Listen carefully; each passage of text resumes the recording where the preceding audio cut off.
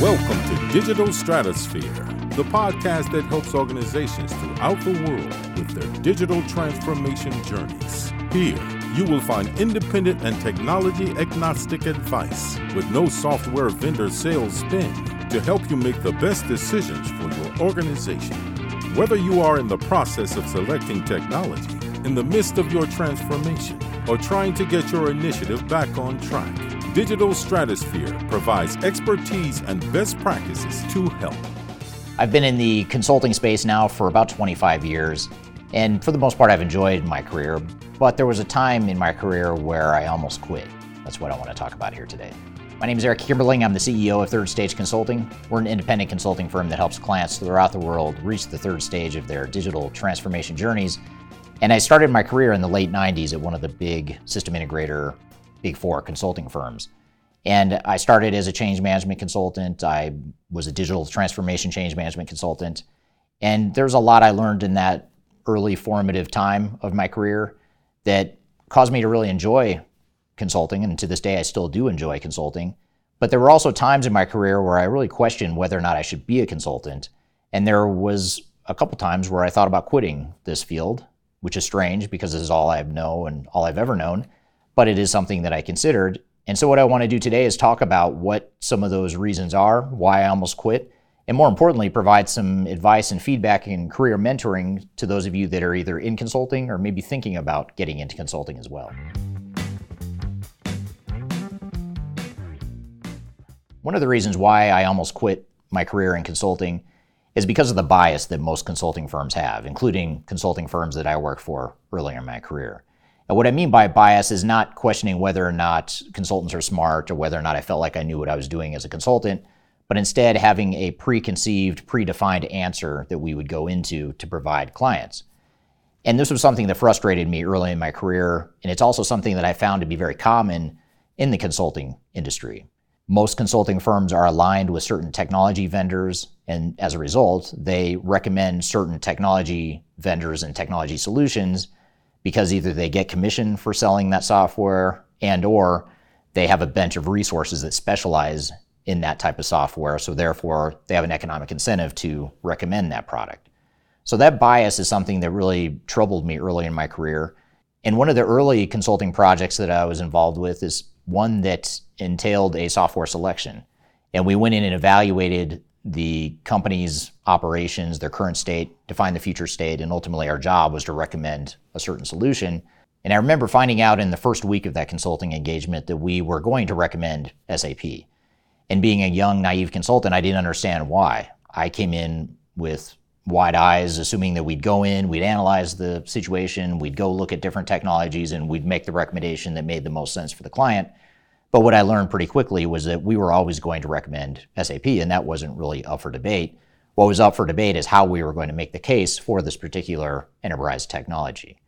So that bias is something that I learned at a very young age, early in my career, something that really bothered me. And ultimately, it was the reason why I started Third Stage Consulting, to provide that technology agnostic advice to clients and make sure that we weren't being biased in providing that sort of input.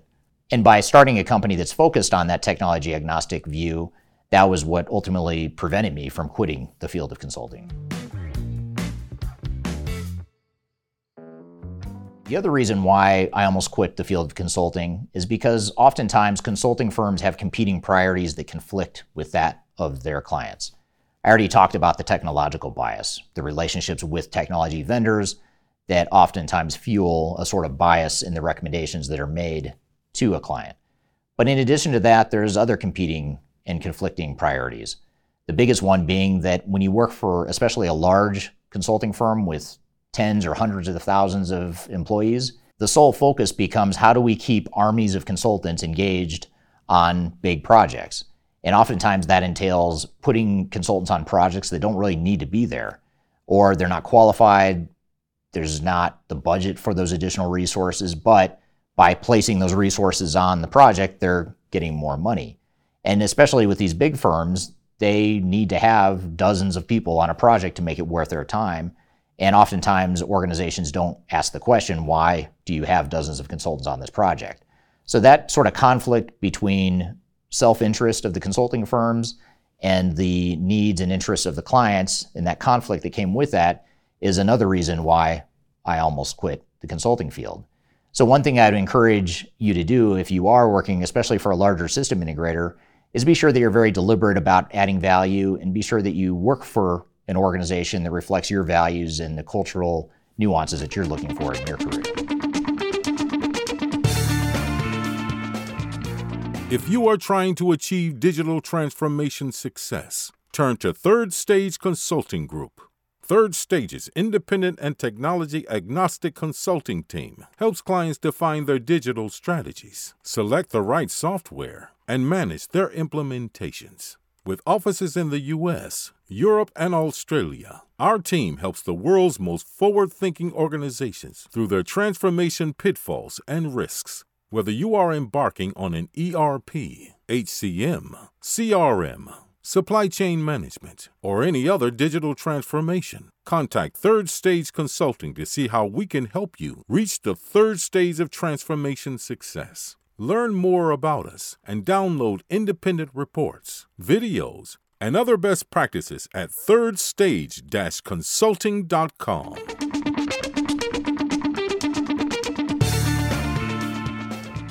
The next challenge I had with the consulting career that I'm in is the inflexibility, the sort of one-size-fits-all cookie-cutter approach to consulting. And this is a tricky one because on one hand, organizations hire consultants because they have a repeatable process and a methodology and tool set that can speed things up and make things go faster than if they were to try to do it themselves. And it's also a great way to train and groom new consultants on how to perform certain types of consulting. But on the other hand, there is no one-size-fits-all to complex decisions and complex initiatives like digital transformations, and you need to be pretty flexible and introduce that art to augment the science of repeatable business processes. And what I found is that most organizations in the consulting field are not good at that. They're not good at being flexible, but also being standardized and having common business processes and tool sets to help in the consulting engagements.